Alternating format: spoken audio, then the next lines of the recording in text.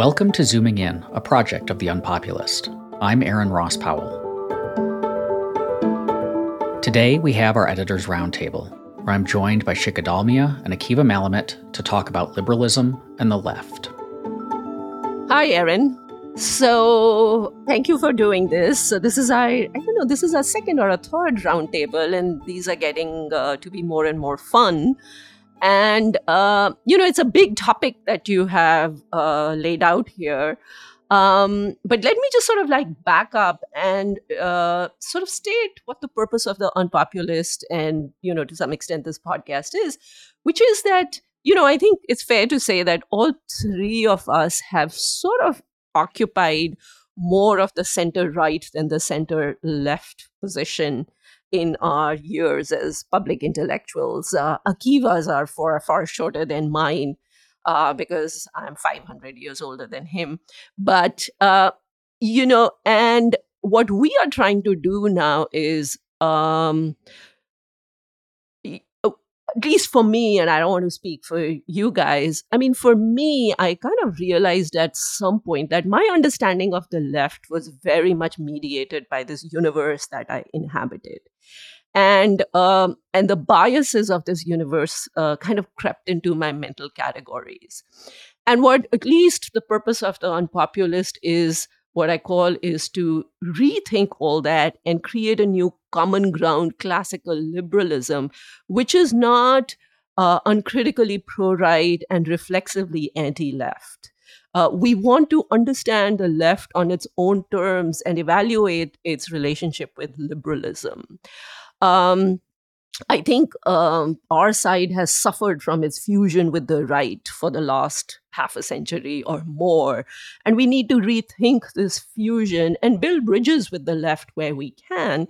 But this can't, of course, be done completely uncritically. And at this stage, Aaron, you've had a fair number of critical race theorists and leftist progressives on your podcast. And at the Unpopulist, we've invited several of them to write for us.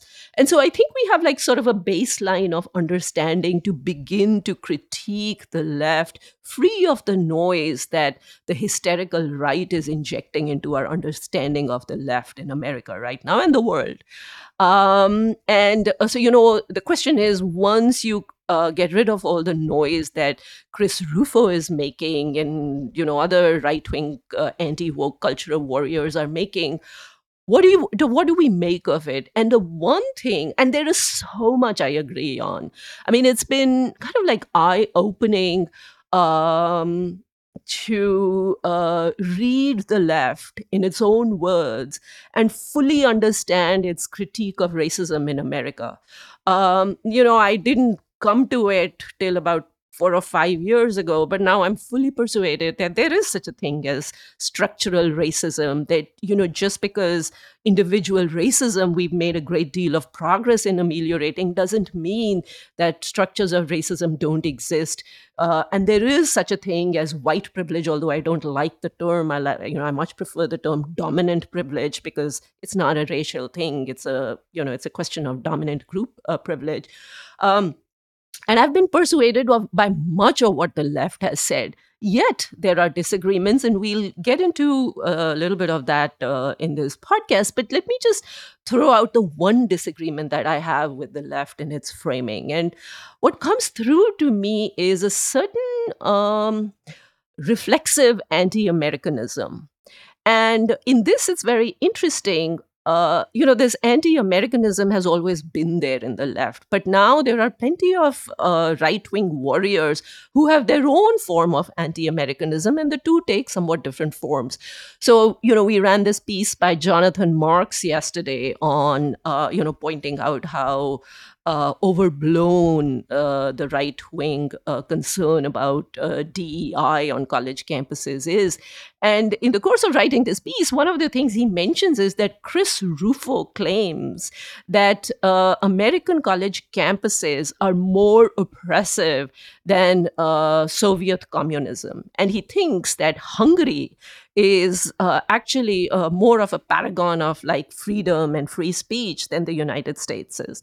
Now, this is kind of like a pretty shocking statement coming from the right, and quite a departure from its exceptionalism that America is an exceptional country and it's exceptionally good.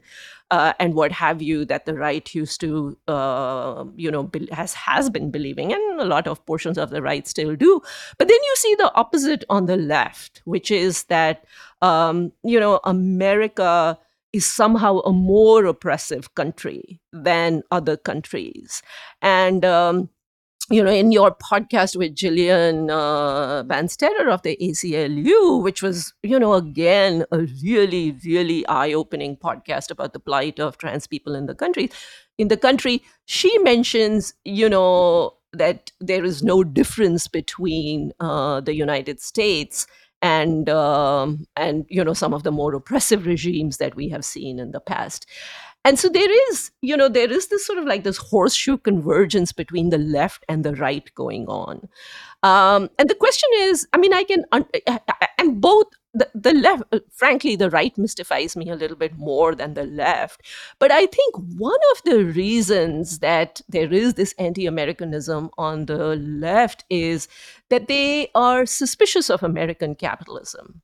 They see American capitalism as the source of oppression in this country. They see American capitalism, as leading to chattel slavery, which is a uniquely American institution, right? I mean, there was domestic slavery and there were other kinds of slavery, but chattel slavery was a very American institution in that, you were breaking up Black families and selling them in sort of like this, market transaction.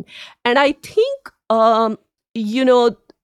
although it's sort of understandable, but it is also this anti-Americanism because of American capitalism is also a huge misunderstanding on the part of the left. And so I think that's one area in which I disagree with them, because capitalism is not the same as markets. So I think there's a lot of interesting stuff in there, and I want to, I guess, add my own gloss to it and maybe push back on a bit of it. So first, you mentioned that we kind of came from this center-right perspective, and I don't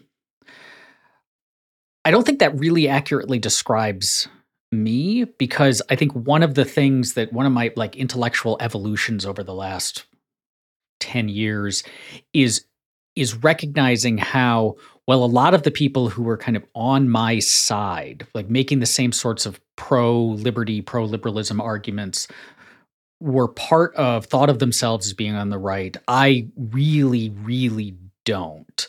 And I tend to, my overlap with the left is in a lot of the fundamental values of cosmopolitanism, strongly anti-hierarchy, anti-domination, seeing usually tradition and ideas of what is like natural hierarchies as simply like self-serving methods of control. That generally kind of the values that motivate the people on the left are much more, I think, amenable to my own personal values than those that motivate people on the right. Where I disagree with the left is in how we bring those values into being, how we realize those in the society and the politics and the economy around us. Because I think the real blind spot of the left is in seeing there is domination and oppression in society right now. There are groups that are wildly marginalized, that are being crushed under the boot of either unjust social pressures or coercive physical pressures. And the way that we solve this and all the other problems we've identified is to strengthen the state and have it intervene more on the behalf of our favored groups, and to stop intervening on the behalf of the groups in power, the dominant culture, the people on the right, so on and so forth. And I can understand that thought process. I can see like there is this incredibly powerful tool that has not just a huge amount of resources it can bring to its disposal, but it can also exercise coercive force to bring this about through law, through regulation, and so on. Like that is appealing. But I think the history of the state is that almost invariably, powerful states end up being tools of oppression as opposed to tools of liberation.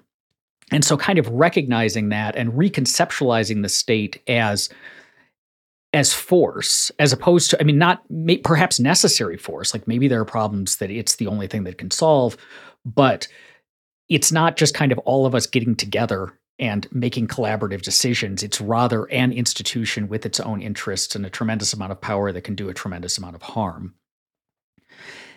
That said, I think that on the anti-Americanism, there has always been two things going on. The first is that American culture is incredibly pro-American in often a way that blinds it to just how awful the American government has been in all sorts of ways, and how much like real injustice there has been in our history, our foreign policy, our treatment of marginalized groups and racial groups. So there's like a whitewashing that happens, and that needs to be corrected. And you can sometimes, I think there's a temptation to overcorrect or to see, and that can turn into we're much worse than everybody else, which, as you pointed out, I think rightly, there are plenty of places that are as oppressive as America can be. And I really liked Jillian's point in that podcast about how that the authoritarianism is just unevenly distributed in the US. So there are some people who feel very free. There are other people who feel incredibly crushed by the government.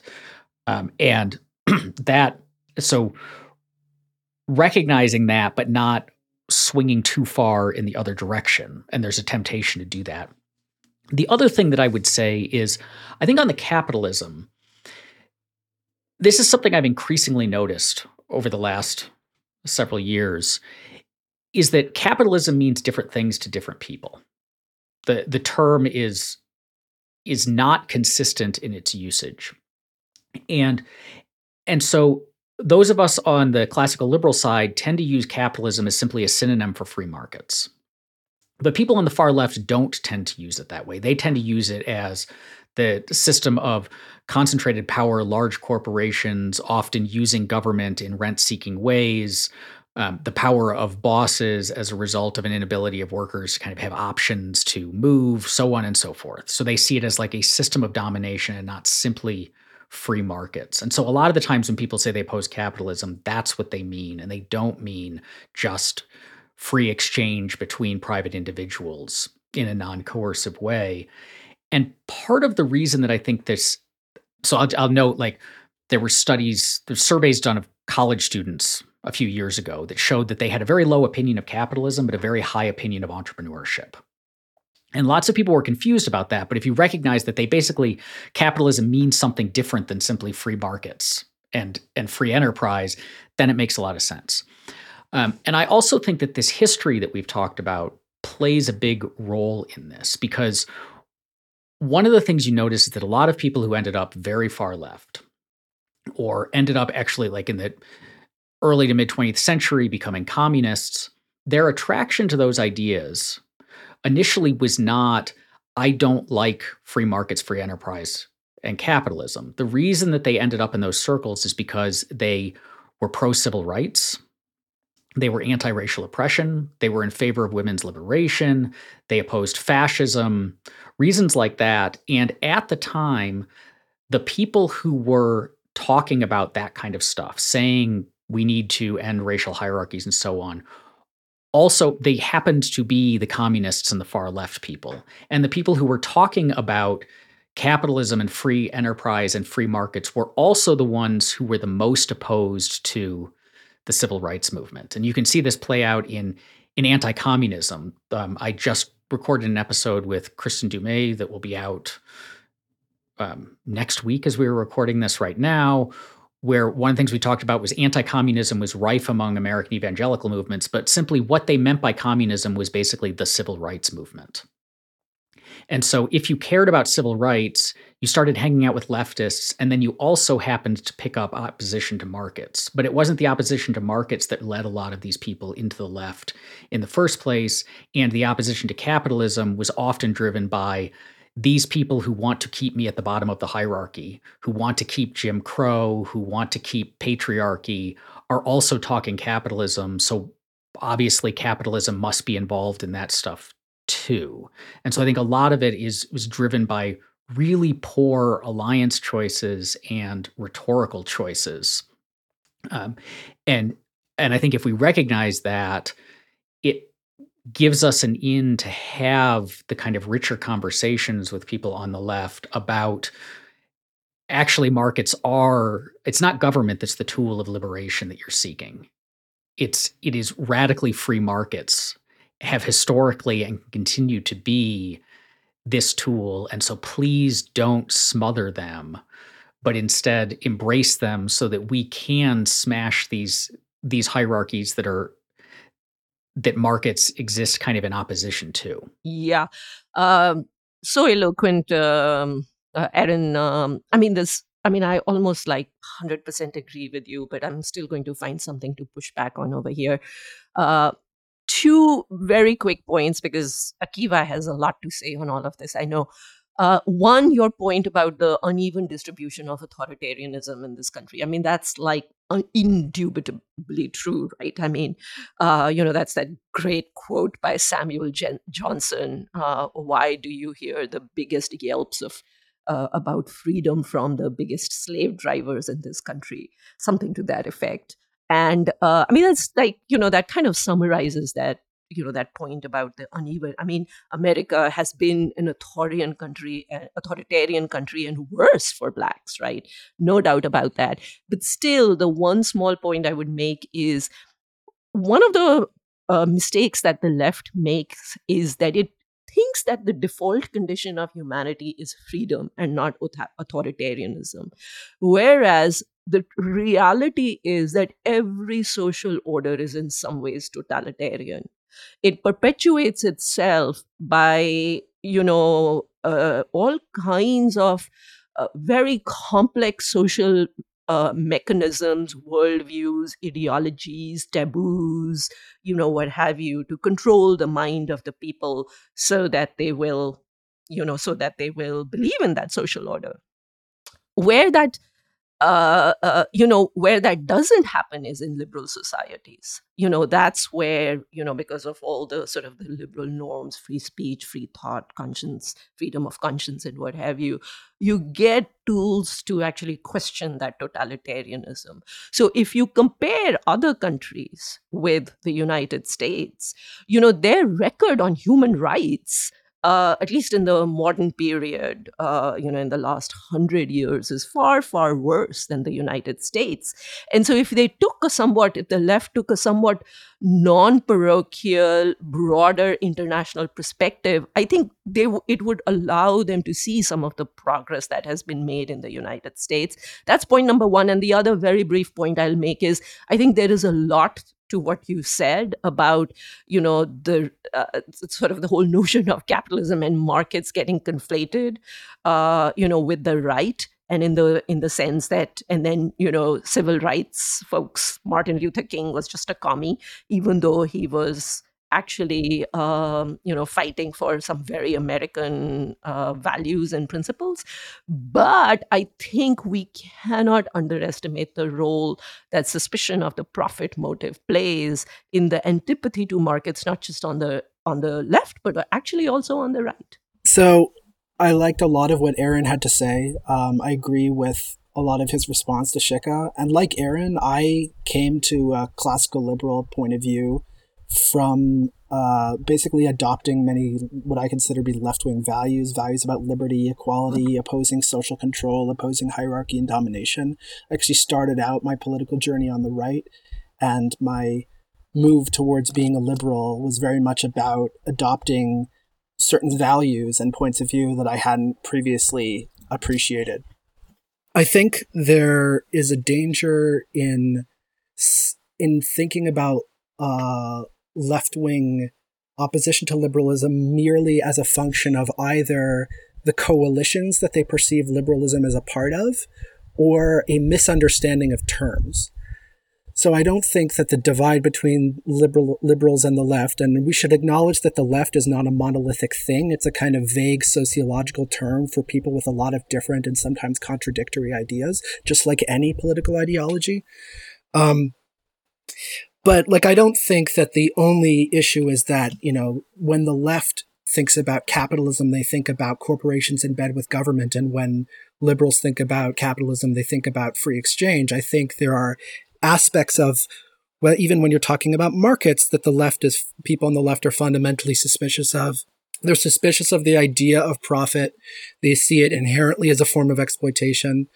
They're suspicious of the idea of people of the idea of anyone holding something privately, because they see the idea of holding something privately as basically theft from the commons of humanity. And they think of property and of resources as something that ought to be held in common, or perhaps can be more efficiently held in common. Obviously, it depends on the leftist person you're talking to. So there's a suspicion of holding capital and property in private hands to begin with. And also, one of the defining features of the left, especially in comparison with liberalism, is an insistence on equality as the most important value. So I think of liberalism as a doctrine that tries to balance liberty and equality, and it sees both of these as important, but it sees them as a balancing act between these two values. And I think of the left as people who say that equality is much more important than liberty in a lot of cases, that liberty leads to exploitation. And if we don't have some kind of egalitarian distribution of not only material goods, but of social relationships and a variety of other ways that society is organized, that there's going to be a lot of problems. And I think a lot of my differences with the left come with the fact that I'm willing to accept certain forms of inequality, particularly when they're achieved through properly free markets rather than capitalism and corporate rent seeking. And I also think that I don't have a kind of ideal that all property or social relations should be collectivized. I think that holding private property is a necessary tool for achieving both justice and efficient distribution of resources. And I think that the gains that people make through the use of private property, through the acquisition of profit, is in many cases morally justified, and is certainly on a utilitarian basis a necessary requirement for any functioning society. I think what also divides people on the left from those who defend markets is that, and from liberals in general, is that people on the left see markets as an inherently conservative kind of force. They're a force that reinforces hierarchy, that is about some people having stuff and other people not having stuff, about relations of exploitation and domination. And there are many people who are liberals who have fundamentally conservative views about why we need markets.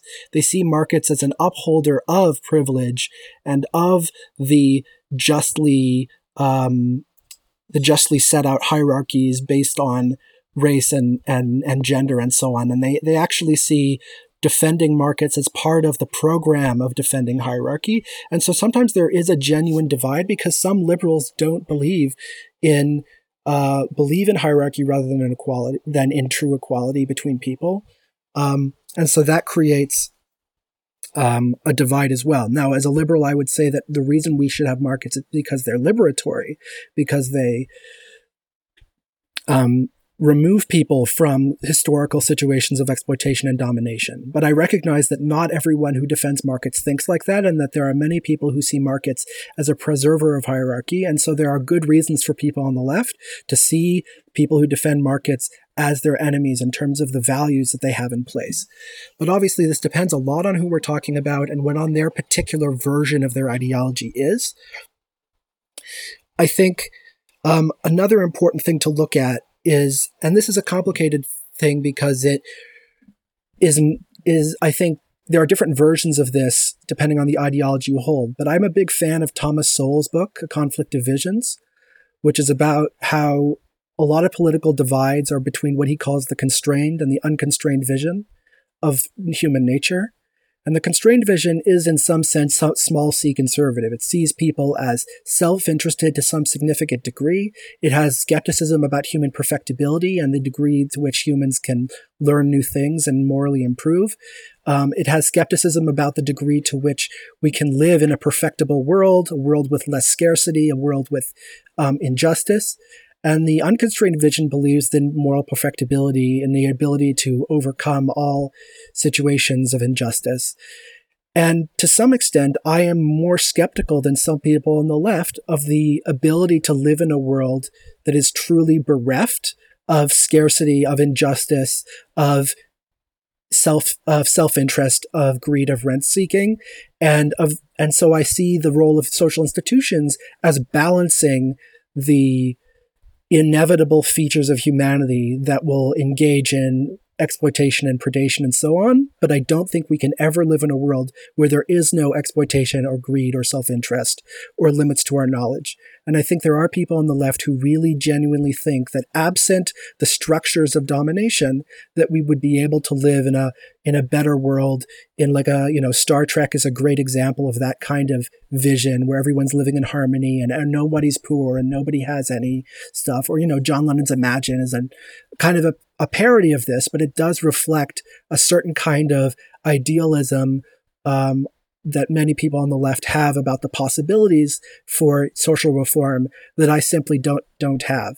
And so in that sense, I am more conservative than some people on the left, even though I don't think of my values as being fundamentally very different, in the sense that I care about equality and non-domination and liberation.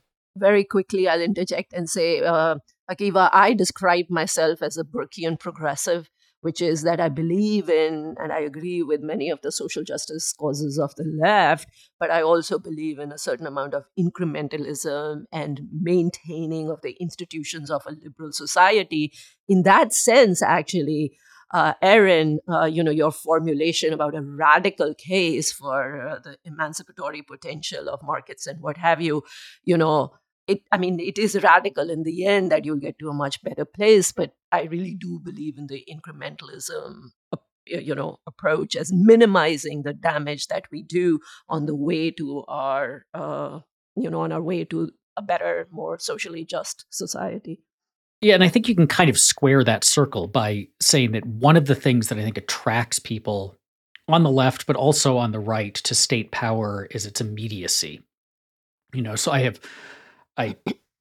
often have made the joke that you really you couldn't have had, say, like a libertarian version of the West Wing TV show, because it would have been really boring. Because everybody would walk into President Bartlett's office and say, "Here's a problem. What are you going to do about it?" And he would say, "Well, we're going to let an emergent process take care of it." No, what you want is, I am going to do this thing and it's going to be immediate and it's going to fix it, right? And there is a strong appeal to that sort of immediacy. And yes, I think that markets are radically liberatory, but that liberation happens through emergent processes that they're not an overnight thing. And it requires a degree of trust in that process. I think picking up on what Akiva said, I think the point about the left is not monolithic is really important. So just as on the right, there is a world of difference between a David French and a Tucker Carlson. To the point where it doesn't, we would group them together on the right, but there's almost no meaningful overlap between their views. We might find a handful of issues, but right, they're incredibly distinct.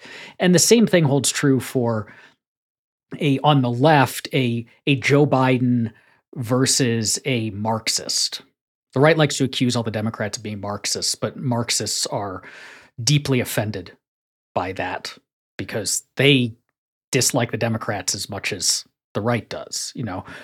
So there's a real diversity, and I think oftentimes when we are saying the left hates markets, we're using this particular version that is not very representative of most people's on the left's views to represent the whole case. That said, I think also picking up on something you said, Shika, about a sense of provincialism and kind of a lack of comparison between the institutions we have now and the alternatives. This is a really striking feature of both the radical left, but also just a lot of the left in general, is a lack of knowledge of institutional comparison, like comparative institutional analysis and institutional history. I was struck we have a little book club in the Reimagining Liberty Discord. And recently we read Mark Fisher's book, Capitalist Realism, which is a modern classic of Marxist thought. He was a British Marxist writer. And it has all sorts of kind of fun Marxist cultural analysis of what he terms late capitalism culture. But what really stands out in it is almost every time he identifies a problem in capitalist society, whether that's in power relations or in wealth disparities or in control by different groups or whatever, he never follows up with, is this problem worse than it used to be? Did this problem exist in pre-capitalist societies? How does this problem compare to non-capitalist institutions? And in almost every instance of a problem that he raises, which they're often like genuine kinds of things that it would be better if they were ameliorated, I could immediately think of, well, in this pre-capitalist society, people were talking about the exact same problem, so it's probably not caused by capitalism. Or it seemed to have been a lot worse in societies that did away with markets. So maybe capitalism has this problem, but the alternatives that we've seen don't seem to be any better or are remarkably worse. And that kind of lack of looking into basically like institutional arrangement comparison, or in contemporary issues, like we passed this policy, whether it's so like minimum wage laws, or we're going to have public sector unions, or whatever it happens to be, like kind of issues that the left is in favor of. Did it actually work? Did it solve the problem that it set out to solve? Did things get better? Did they get worse? What sorts of new relationships of domination have been created? There's not a lot of effort is put into answering those questions. And as a result, for a lot of people on the left, the policies that they advocate for either historically have not actually made things better in a direction that they desire, or have made things worse, or the new policies they're advocating for don't appear that they would actually fix the problem. And so a lot of my frustration with people on the left is not the underlying values are wrong, but they're actually advocating things that are counterproductive from their own standpoint. And it's out of this kind of lack of curiosity about comparisons. Yeah. Both of you have had a different intellectual evolution from mine. But the reason I was, attracted more to sort of like the libertarian right was precisely because of that. It just seemed to me that the policies that the, liberal advocates were advocating would make things worse precisely on on their own count. And so I've had to kind of like, work my way back to where they are in many instances. But just to, just explore this question of why the left is so against markets and capitalism, I think just to, give it its due a little bit, one reason is that the advent of the nation state, sort of like the modern nation state, and the advent of capitalism went hand in hand. And, Adam Smith, we are celebrating his 300th birth anniversary. I mean, he pointed this out, right? Mercantilism and the British, government and the empire were very, very closely tied. And so it would be an interesting, I'm sure somebody has written about this, whether, this modern form of capitalism would have looked different if we also hadn't had the evolution of a nation state the way we see it. It may have looked much, much different if we had lived still back in the ancient, city states instead of nation states. That said, since we are talking about the relationship of the left with liberalism, the other thing that really bothers me about the left is their rejection of liberalism on many counts, right? I mean, in their zeal, in their impatience for what Akiva is talking about, like a utopia now, they see, and what you said, Erin, that the state is such an attractive tool, right? I mean, it's immediate. You can use it, you can wield it, you can get results, and when you combine those two instincts, for using state power and a sort of certain moral zeal for results now, this impatience, you see sort of like the same kind of illiberalism creeping in some sectors of the left, which is troubling. I mean, I am so sick of like the both sidism. I mean, I'm not just sick of the hysteria of the right against the left, but I'm also sick of sort of this both sidism that, both sides are equally a problem. I mean, that's clearly not the case. The right is in a far worse place. The closest thing to an authoritarian we have seen in America comes from the right, and not just in America, everywhere in the world. And so, the right seems to me to be much more comfortable with state power than the left is. But on the other hand, to the extent that many of our progressive friends see things like, free speech as just sort of like a tool of oppression, or sort of, that all the liberal values, toleration as a tool of, pushing the status quo. I mean, I think that's a problem. And in your interview with Gillian, she herself acknowledged, right, that one of their biggest victories in for trans right came through, I forget the name of the case that she mentioned, Branstock versus something or the other, in which a conservative Supreme Court, 6-3, ruled in favor or ruled against discrimination against a trans person because of their sexuality. So just the application of liberal tools can take us very far in ameliorating some of the the injustices and the inequalities that we see these days. And so I wish they would have a little bit more faith in liberalism, because the record of liberalism in achieving results is slow but not bad, very good, in fact, I would say. So the only I think for a lot of people on the left and people on the right, there's this kind of dream that the only world we can accept is one in which everything that I want is fulfilled, and in which society is oriented towards a kind of overall collective goal or purpose, or if you want to be a fancy academic, they call it a telos. And so for on the left, it's we can only accept a world in which society is fundamentally oriented towards reducing domination, increasing social justice, getting rid of all of these unjust relationships. For the right, it's we can only accept a world in which there's, like we're all practicing the same religion, or we're all the same ethnic group, or we all have the same kind of traditional values or something. Everyone needs to be marching kind of in lockstep in this kind of dream of collective, in a kind of collective dream where we're all oriented towards the same things, and the structure of society is built on achieving those ends, whether they're these social justice ends or these more like traditionalist hierarchical ends.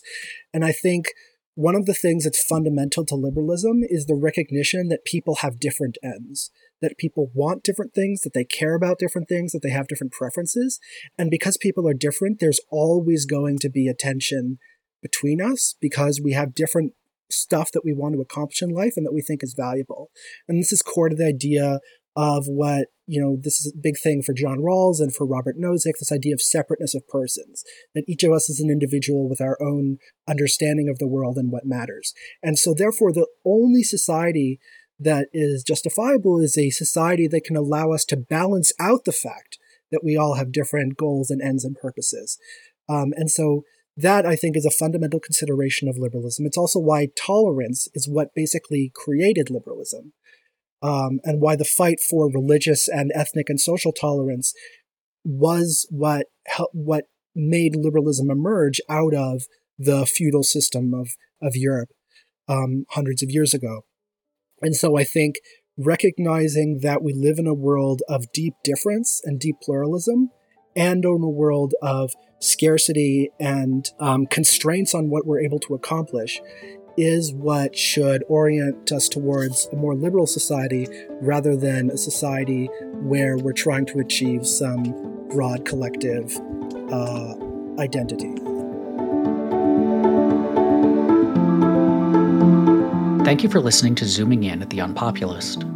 If you enjoy this show, please take a moment to review us in Apple Podcasts, and also check out Reimagining Liberty, our sister podcast, The Unpopulist, where I explore the emancipatory and cosmopolitan case for radical social, political, and economic freedom. Zooming In is produced by Landry Ayers and is a project of The Unpopulist.